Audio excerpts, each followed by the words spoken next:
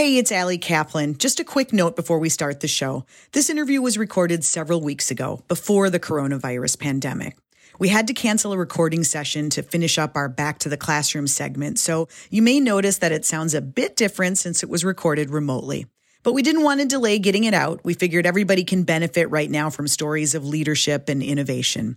And today's guest in particular has found himself busier than ever in recent weeks. Jeremy Siegel, the founder and CEO of Proozy, an online shopping platform, announced that his company is actually hiring 50 people at its fulfillment and distribution center. Despite reports that consumers are only stocking up on toilet paper and household essentials, Jeremy says Proozy's discounted apparel is flying off shelves while people are stuck at home, and he expects that trend to continue as we become even more cost-conscious coming out of this crisis. More on that news at tcbmag.com, and now, hope you enjoy my conversation with Jeremy Siegel. From Twin Cities Business, this is By All Means, a show about innovation, drive, and purpose, and the leaders who make business work in Minnesota. I'm Allison Kaplan, your host and editor-in-chief of Twin Cities Business magazine. We're coming to you from the studios of our presenting sponsor, the University of St. Thomas's Opus College of Business, serving more than 3,000 students enrolled in its undergraduate and graduate business programs. The college develops effective, principled business leaders who think globally and act ethically. And now, By All Means. Proozy just may be the biggest deals website you're not shopping yet. But hundreds of thousands of people have discovered Proozy, that's Proozy, which, like Nordstrom Rack or TJ Maxx, offers deals on name brand apparel, Nike, Adidas, many others. Unlike the big discounters, Proozy is a digital retailer, which offers daily flash deals and tracks shopper behavior to determine what overstock items they want to accept, what you're actually going to buy. Based in Eagan, Minnesota, Proozy is on track to surpass $40 million in revenue this year. Its founder, Jeremy Siegel, was recently recognized as an Entrepreneur of the Year by Ernst & Young, and you can be sure you'll be hearing more about him and Proozy. So lucky to have him here today in the middle of the biggest shopping season of the year. Hi, Jeremy. Hi, Allie. Thanks for having me. I really appreciate it. Just back from Palm Springs, you got wined and dined with all the big founders and entrepreneurs and heavy hitters. How does that feel? It really was an honor to be there with everybody. The CEO of Adobe and the founders of the biggest companies in the world, just to be honored was such a blessing for us. You had one in particular that you really wanted to meet, didn't you? You know, we did. I think Mark Cuban and Companies was kind of a fun meeting. Uh-huh. It went a little different. We were quite a bit bigger than from what we speculated as a standard company that they invest in and that they follow, but. Meeting companies such as Microsoft was a really cool thing, and just being a part of all the best companies in America was very exciting for us. Well, I want to understand how you got here and how you did it fairly under the radar, but let's go back to the earliest days of your career, or even before that. What did you want to be when you grew up? Yeah, I love that. So I wanted to be a professional golfer. Oh, of course. And golf was my life. I lived it, and that's how I got into business. And were you a good golfer? I think I was at one point. I wanted to play professional, and met a ton of people in the business. Mm-hmm. And my family is I come from a family of entrepreneurs, and for me it was. In order to play the best equipment, I had to pay for it. So I would always go find deals on equipment. Okay. Met a lot of people that way, and started the business in the golf industry. Okay, so you realized you were not going to be Tiger Woods and decided I better. I'm still kind of going through that right now, okay, many years later. So that's a tough one. That's okay. Maybe get there, get back to pursuing golf at some point. Okay. But you know what? I really had a lot of passion and joy in doing business, closing deals, meeting people. Back then, the business took me everywhere. I was I was a single guy. If I had a meeting or an opportunity, I just went, and it may have been in California or Arizona or. Is this anywhere. right out of school? Did you ever have like a regular job? Or I never did. Never. I never started, had a boss. Never had a boss. I did work at a golf store, actually, for a summer, and learned a lot about the golf industry. But I started this business when I was 16. And was it called Pruzy? It was called Lions Golf, and Lions is my middle name. Okay. And it started in the wholesale side. So the model that I created was buying overstock goods from golf contacts and selling them to pro shops, country clubs. Back when I started, there was a golf store in every corner, at least in Minnesota and most of America. So.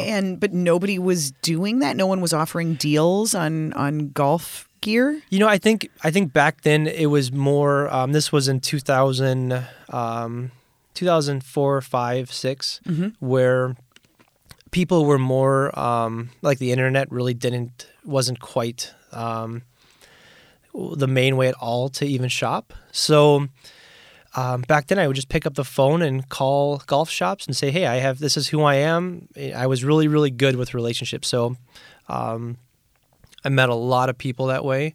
And a lot of the accounts I worked with, a lot of the reps who sold me product moved from account to account. So somebody that may have been at Adidas moved to Puma, or someone was at Nike may have moved to a different account. So if I did a good job with them, they put a good word in for me at another company, and I was really referred around heavily in that business. And how did you, at the age of 16, even know how to begin, who to call? How did you have money to buy the overstock? I joke with some of our banking people that I got my Series A from my bar mitzvah. So, okay. But it was really, really small starting off, buying $1,000 worth of something, flipping it for $2,000, and just kind of building up my bankroll for years. And what did your parents think?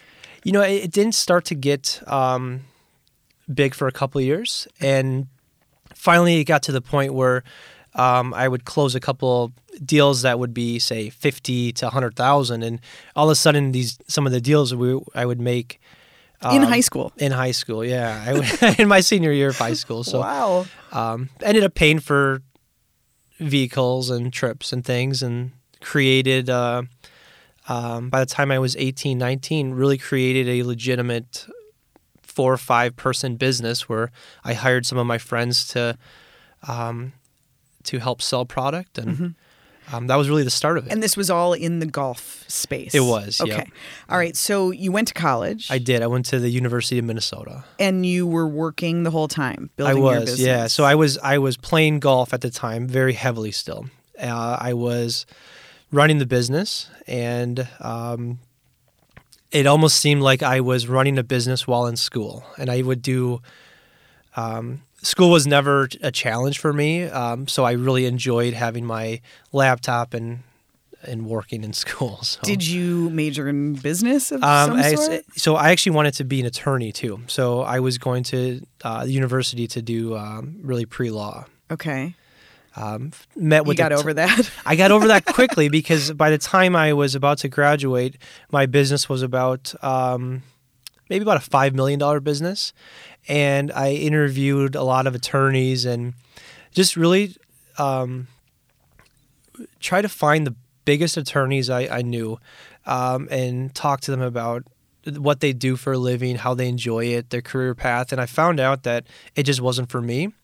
And that I already have something that I can really run with.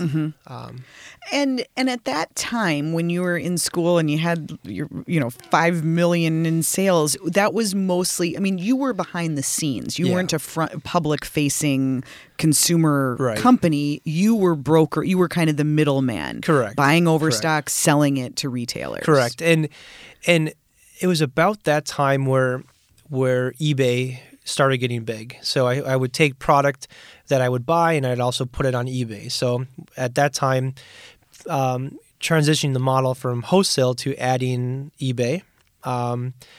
And as we grew, we found different ways to pivot in the business to kind of scale the business. So we added Amazon. We were very early into the deal sites, so the Groupons of the world, and that was a really big evolution for me in the business. Mm-hmm.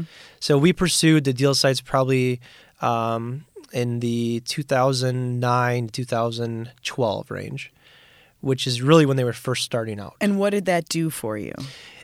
It gave us, number one, it gave us a different perspective of how big we can get. We understood basically that there was more opportunity in selling to the end user than there was to another business who would then sell to their customers. We pursued the deal site business for maybe about 3-4 years and grew the business up to about 10 million, 12 million at that time. Mm-hmm. And what it taught us was we actually have like a real business here.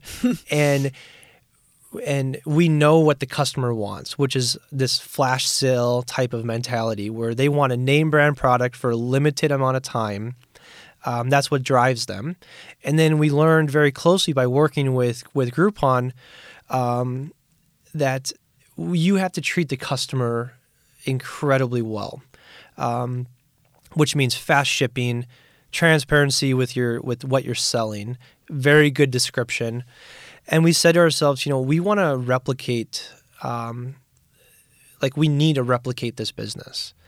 And that kind of got us in the mindset that we need to create our own .com business. I see. And that's kind of how Proozy started. So when you were experimenting with Groupon, what were you doing? You would say buy one club, get another one free, or what were you? Yeah. So this is when Groupon was also kind of. So Groupon was, to my understanding, I think they were the fastest company to $1 billion. Yeah. And they did it by offering just discounts on popular items. Okay. And it was more the coupon business. So spend $100, get $300. I see. They created a Groupon good side where they found vendors to launch deals on products. Okay. So you've got the booming wholesale business. You've got some validation that you could sell directly to consumers. They want what you're selling. Is that when you said, okay, we're Proozy? When did Proozy happen? And what the heck does Proozy mean? Awesome question. So we also sold on a company called Woot, WOOT. Mm-hmm. That is Amazon's deal site. I loved the 2 O's. I loved Google with the 2 O's. Uh-huh. I wanted to find a company. The shorter the website, the better, from a searchability standpoint. Mm-hmm. So I wanted something with 2 O's, and we didn't have a lot of money. Do you know that you're actually? I just have to pause you right there and tell you that you were actually the second guest on By All Means to bring up the 2 O's. Really? And the importance of that. Yes, Liz Georgie of Suna. Nice. Named her business for the very same reason. Yeah. There's a thing with the 2 O's. Yeah. Yeah. That's amazing. Yeah. Yeah. Okay, so Proozy. So I played around with trying to find what's available, and it was the only thing I could find that was available, and it was $10. So we named it Proozy, and everyone which is really funny is when we started, everyone is like, "That's a stupid name," and now we're, almost 5 years later, and we're growing like crazy. Everyone is like, "That's an amazing name." So you just were literally making up combinations of letters. Yeah. Okay, so you have a name, you have a .com. What do you do with it?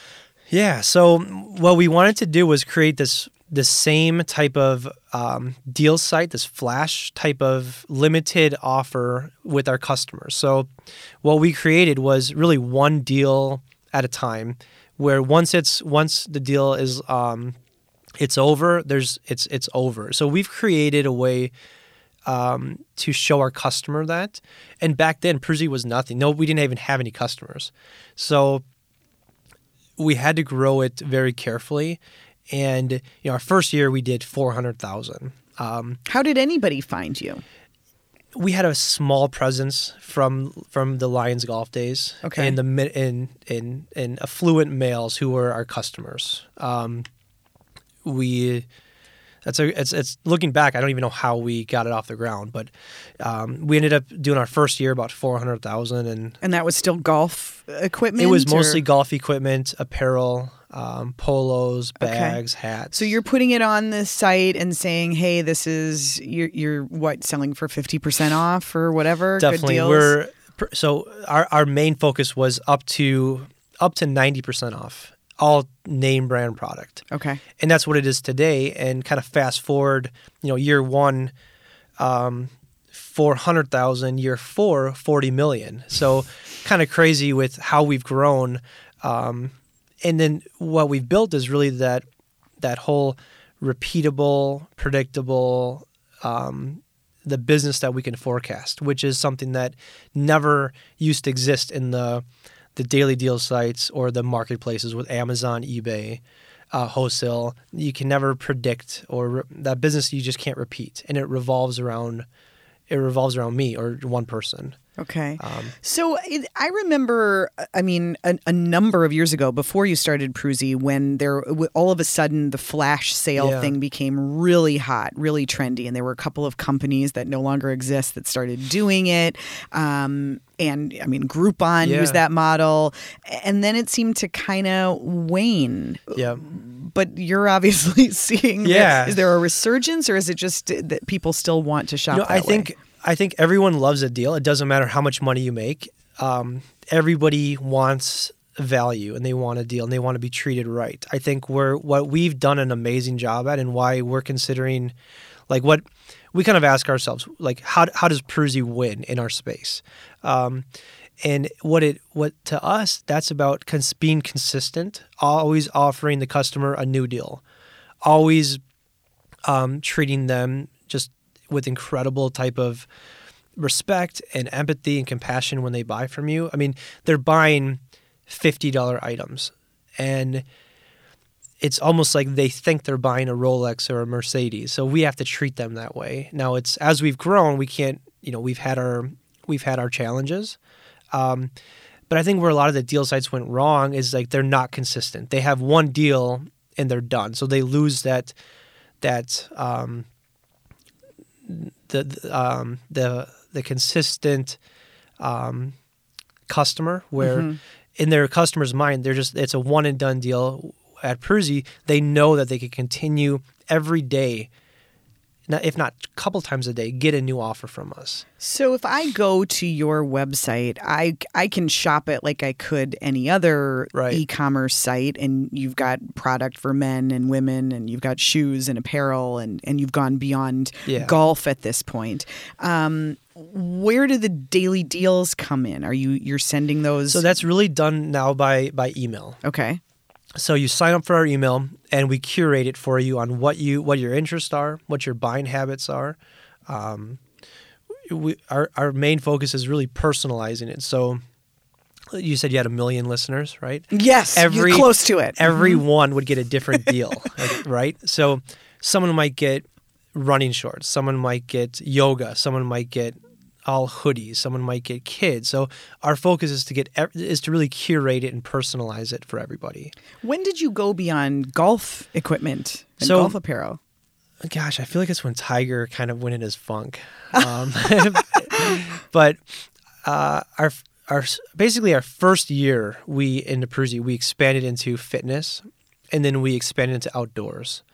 And now we're making another expansion into more fashion and lifestyle. What we found is most of our customers who want the fitness type of product also want outdoors, who also want family, also want kids. So our main mission, or our main kind of mantra for next year is going to be a big change, where Prusy will be the #1 daily deal site for the family. So that's kind of our new change. You have a fair amount of competition out there, online and in brick and mortar. There are some, big names like Nordstrom and TJ Maxx who also do discounts and overstock. How in the world are you able to compete with them? Yeah, and that's something that we have to continually ask ourselves. So Nordstrom's, their deal site is called HauteLook. We get as much traffic as HauteLook. which is a big deal for us because we've been focusing on trying to get people to the site, get them to understand who we are. We don't have the big name behind us. We've tried to grow in a way where it's been very methodical and strategic, where we're not upsetting the brands, we're not upsetting the competitors. How do we win? How do we compete? Well, we offer a better experience. We do whatever it takes to treat that customer well. It might be, okay, Allie's on the phone or Allie has a concern. Well, here are our processes and procedures to take care of that. And I think that's something that we have to kind of continue to improve. So how do we get from 40 to 80 to 150 and so on? We just have to be better than our competitors. Do you have to offer better prices? So our prices are, that's the thing, is our price, we win right now in price because we are better. You could buy 3 items typically at our place for the price of 1 at a TJ Maxx or Kohl's or Nordstrom Rack. How are you able to do that?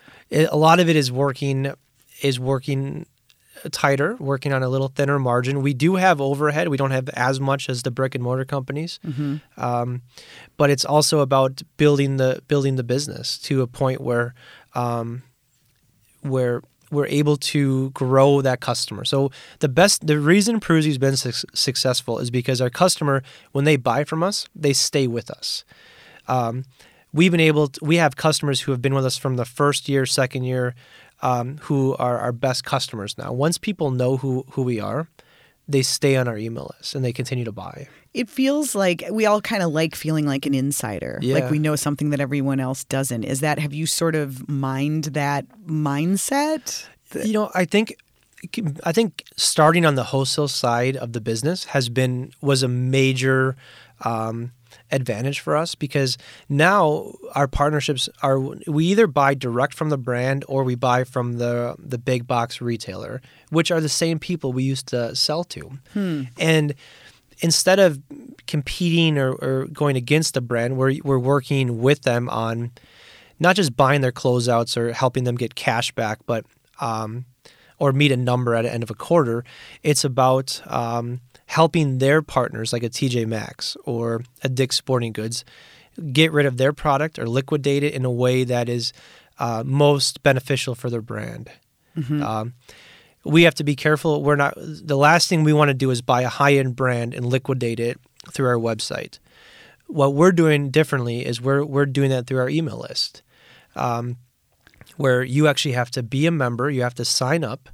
You can use we'll offer you promo codes or discounts if you are a customer, or if you are a Peruzer for us. So let me just get this straight. So Nike isn't really so keen on having their shoes show up on a site that's going to sell them for 90% off. Correct. They don't really want that out there. No. And yet they have overstock that ends up selling for that. Right. But they will do that with you because it's going out through email. It's not being listed on your website. Is that the differentiator? Right. That's the main one. The other is we might work with a partner of theirs who is stuck with the inventory, who maybe they've overbought, maybe they've overforecasted, maybe there's something wrong with it. Maybe they ordered all black and they came in all gray. Well, typical retailers will cancel an order if it's not an exact PO. For us, we've tried to position ourselves as more of a partner to say, we want to be, as long as it's first quality, we'll take it. And we try to be very flexible. It's one of our main points when we're working with these brands is not only do we pay our bills, which most big box are struggling to pay on time, we respect where the product goes, and we're very transparent with our brands. Some of them help us build our emails now, so we'll work with the brands direct on actually having their team help build and give us content or deal with issues as well. Do have to think that, there's a reason why some items don't sell and end up on the clearance rack. Yeah. How careful or choosy are you about what you'll buy? Because if you end up buying a bunch of, lime green sneakers that nobody wanted in the first place, couldn't you end up getting stuck with them too? Yep, and we've had to be cautious of that over the years. I think, again, starting on the wholesale side, really understanding the value. I love really good brands. We've bought Canada Goose, Montclair. We've had deals with high-end watch companies or very, very luxurious brands where it may be bad sizing, bad colors, bad models, and there's a price for everything. That's kind of what our vendors and suppliers have really loved about our company is we'll give them an offer. If it's something where, we bought Hunter boots before that were rejected from Target, and that's where they ended up. Yeah, exactly. And we were just very transparent with our customer about explaining where they came from. And passing that value on. And what we found is with our customers, they're affluent, they're savvy, they're well-educated, and they're young. They're 18 to 35-year-olds, and they're mostly female. And as long as we communicate and be transparent about everything, they're very tied to that. And, okay, first of all, let's go back to Hunter for a second, because that was such an enormous and public fiasco for Target. Yeah. Were you able to say these were the boots that were made for Target but didn't make it to the shelves? So you were able to tell your customer that? Yeah, and that deal, a lot of, because of our, we've grown a lot over the last 4 years, and we have a huge opportunity the next 2-3 years to continue to grow and a lot of that is by partnering with these brands. So when they make a product for, say, Target or Nordstrom's, or we'll buy a lot of product that was supposed to go into Costco, what we solve for the brands or the manufacturers is getting rid of the problems and doing it in the right way. Right. So that's why they're willing to sell to you, because they appreciate the way that you position it? Correct. Yeah. And is that all about doing it through email versus on a website? Yeah, because mostly everybody now is going through Amazon or eBay, where they make a buy and they have to push it through eBay or Amazon to move it. We push it out at our website. Our third-party marketplaces are maybe 2% of our business, and we only put products on there if the brands allow us. And we don't really want to sell on there anyway. We don't even we don't want to pay them to push our products. So your best, if I go to Pruzzi.com, those are not your best deals, the things that I'm seeing on the website. Correct. The best deals are going to come once I give you my email. Correct. That's the biggest thing. Yeah. And that helps you convert people and get them in your system. Yep. Who is your biggest competition? Is it Amazon?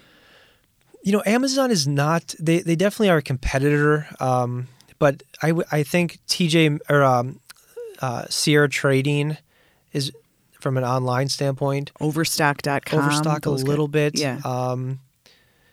But I really think Sierra Trading is because they're putting up a lot of the same products. Okay. We've seen a lot of JCPenney's or Kohl's with it really depends on the product, but Kohl's and Sierra Trading seem to be, REI a little bit.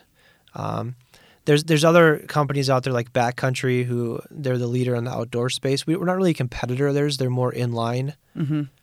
So how do you make sure you continue growing? I mean, obviously you've done enormously well just virally through word of mouth. You have, I mean, I've never seen an official Pruzzi ad or billboard. Do you even do them? We've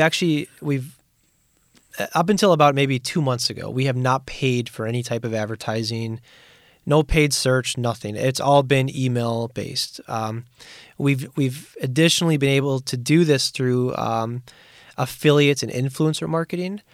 So partnering with different affiliates and influencers to push our products who have a who have an audience that aligns with what we're pushing. Maybe it's a fitness, it's a t-shirt that somebody can work out in. We might find 10 of our fitness influencers and have them push it to their audience. So people who have a big audience on social media, Yep. they show up in your t-shirt and say, hey guys, I got this on Pruzy, Yes. and all of a sudden Yep. you get an explosion of sales. Yeah, That really and works. It does, and from our data, it's all about what's called micro influencers, and that's really people in like the 1,000 to 2,000 range of friends or contacts. They have more influence with that smaller audience than Yeah. someone who has 250,000 exactly, followers. and every one of them is, they're on there because they're trusted. So we've had a lot of success with that. But again, it's because we've been consistent. So every day, every week, we're showing up again. So it's almost like the Gary Vee marketing tactics of the jab, right hook, where we're showing you, and then we're asking you to buy. And we're not doing that because of a strategy. It actually works. You cannot ask somebody to buy right away. And I think what Pruzy has done so well is we've continually shown up with the affiliates, with the influencers, and then with our customer. People know that they can buy product for themselves. They can buy gifts for their family. They can buy for their husbands, wives, kids, everybody. Do you worry at all about, shifting shopping habits? Everybody likes a deal, Yeah. but there is a lot of evidence that, millennials and Gen Z, they just aren't buying as much. Yeah. They want to buy vintage or not buy at all and spend on experiences. Do you worry about that at all? I did a semester at Wharton last December or last Q4, and there was a study that they showed us that in 2020, 80% of millennials and online shoppers are going to make a purchase because of the customer experience, not because of the value. So what that showed us was, to your point, people don't really care as much about saving $5 if they have a terrible experience. If it doesn't ship on time, if it comes in inaccurate, if it comes in and it looks like crap. So what we're doing is we're not only are we going to continue that model of offering everything, not just like $1 below market, like 20, 30% below the lowest online comp, we're going to over-deliver in the customer experience. And it's not just the presentation of how it looks when it arrives, but it's the personal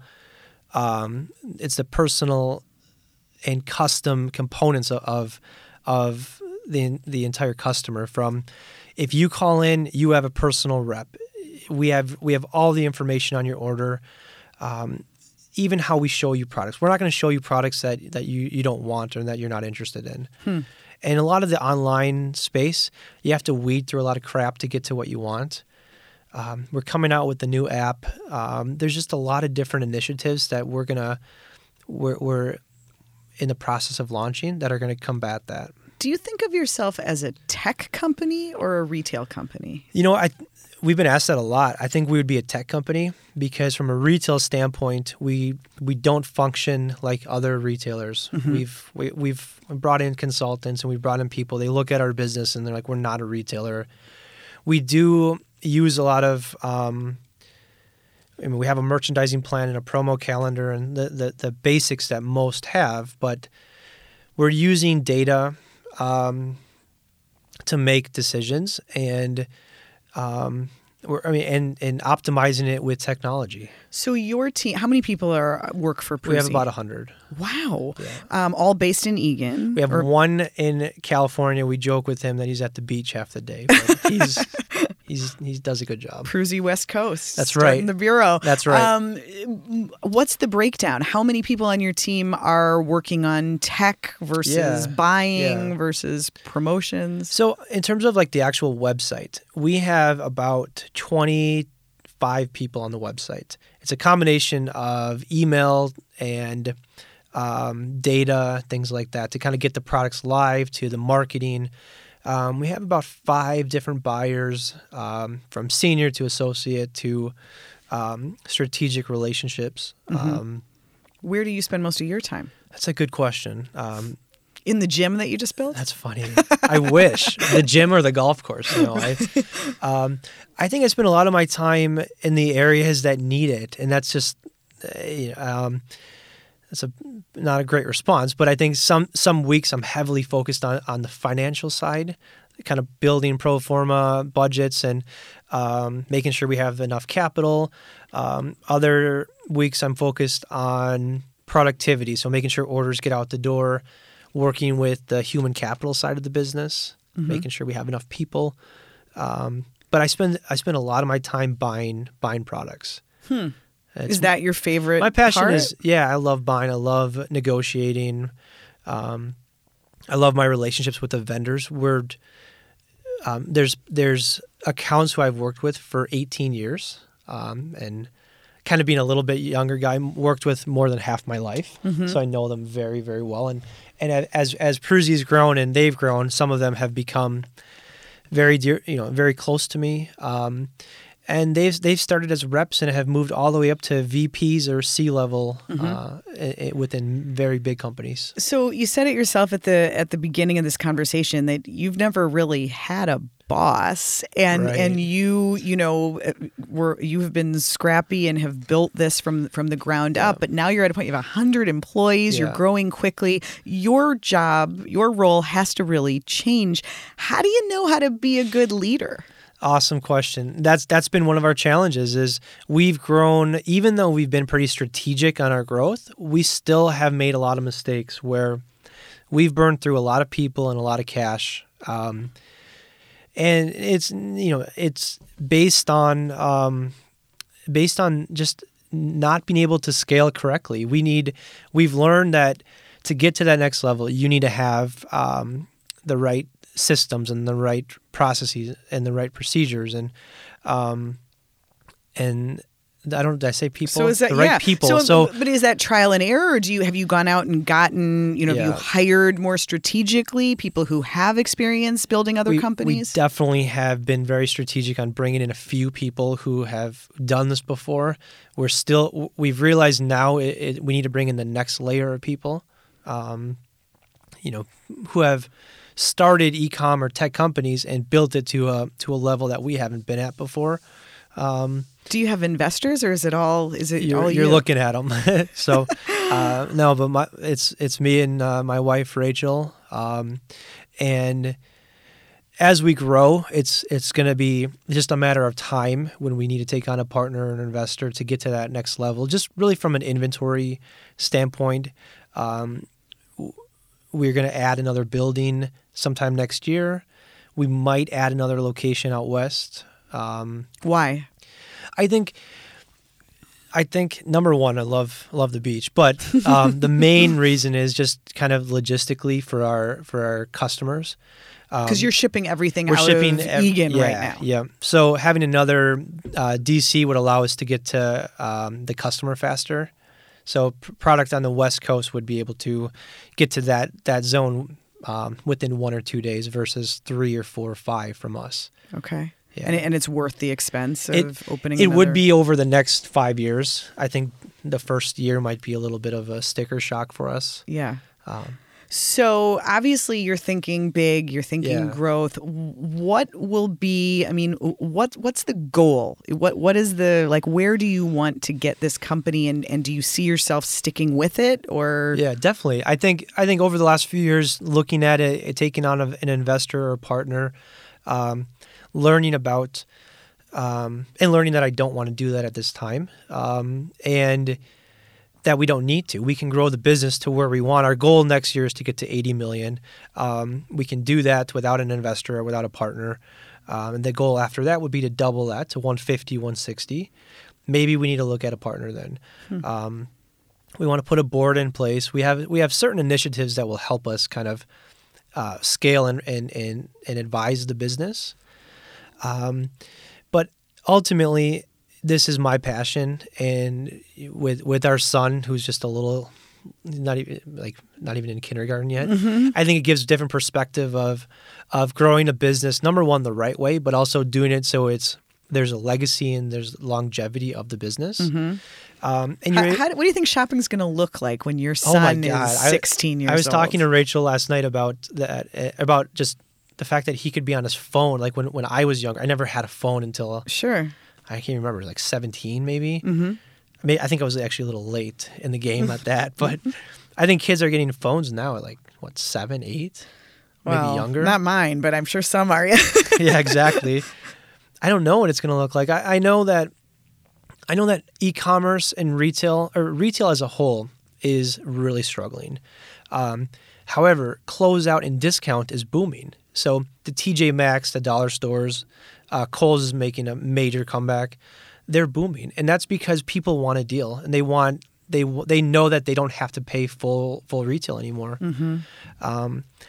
So I think there's going to be even though the economy might be, I don't know, I'm not much of an economist, but people say that it's going to decline just a little bit for the next few years.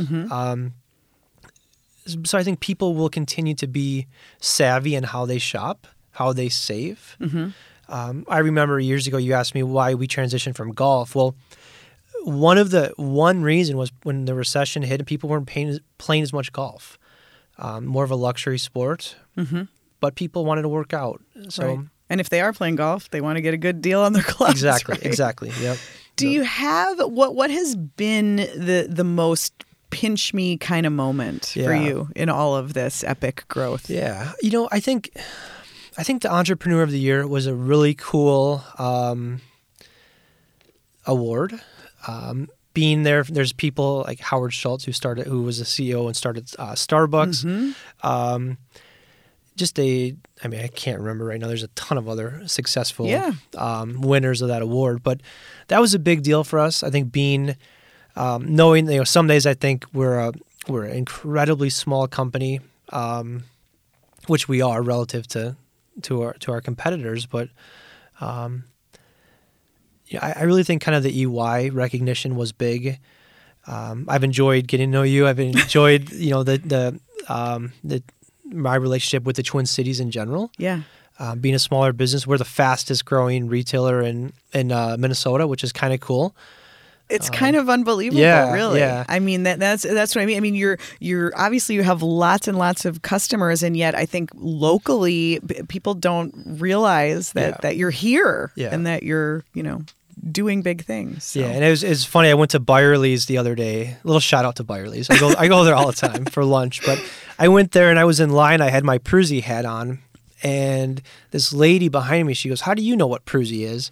And I'm like, "Well, I work there." I didn't tell her we own it, but she goes, "Oh, well, I love Pruzy. I've been shopping at Pruzy for 4 or 5 years now," and so it was like just starting to get people in the local community aware of it. Yeah, that's got to feel good. Yeah, and you really didn't tell her that you're the boss. No, I didn't. I still didn't tell her that. Wow. Yeah. Well, congratulations, Jeremy, on all the success. It's kind of amazing. Yeah. We will be watching for more big things in the next couple of years, for sure. Stick around. Next, we're going to go back to the classroom with the University of St. Thomas Opus College of Business. Jeremy, what's the deal today? Try to get some last-minute sales for the holiday. Okay. Good luck with that. That's right.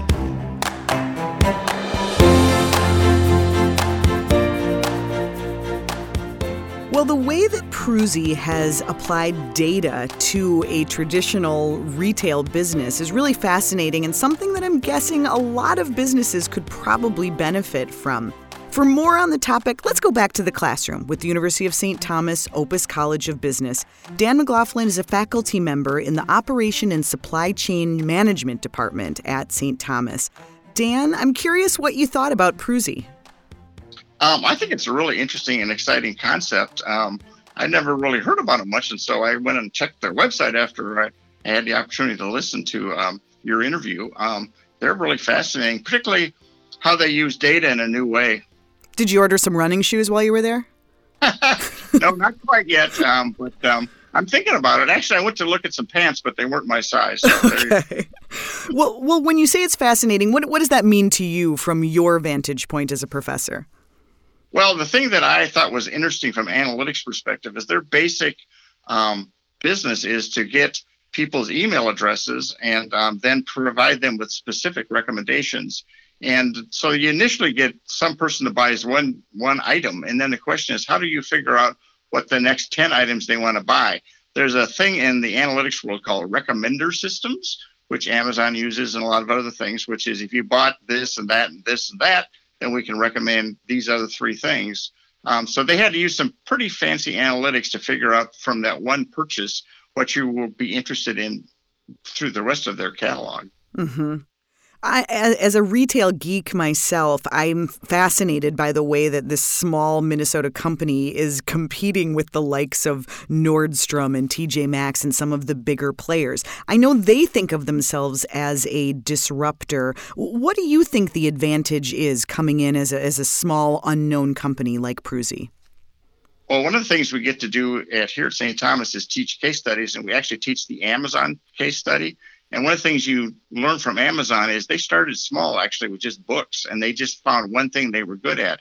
And I think that was the same thing that happened here with Pruzy, with kind of golf equipment, and they learned how to really sell that well. And we have a grant from the GHR Foundation to do digital strategy throughout the College of Business, and this is a classic example about how they use a really clever marketing and sales idea, but use the digital to really make it work correctly. And so this is a great example of that. And yes, they did figure out this little niche, and now they're growing into a very large company. It's very impressive. Right. Well, I think they'll know they've really made it when they're a case study in your next class. Thanks, Dan. And thank you to our sponsor, the University of St. Thomas Opus College of Business. Thanks for listening to By All Means. If you like the show, and we sure hope you do, please take a minute, go ahead and subscribe and tell your friends. It really helps the ratings. You can learn more about By All Means at tcbmag.com/byallmeans. Thanks for tuning in.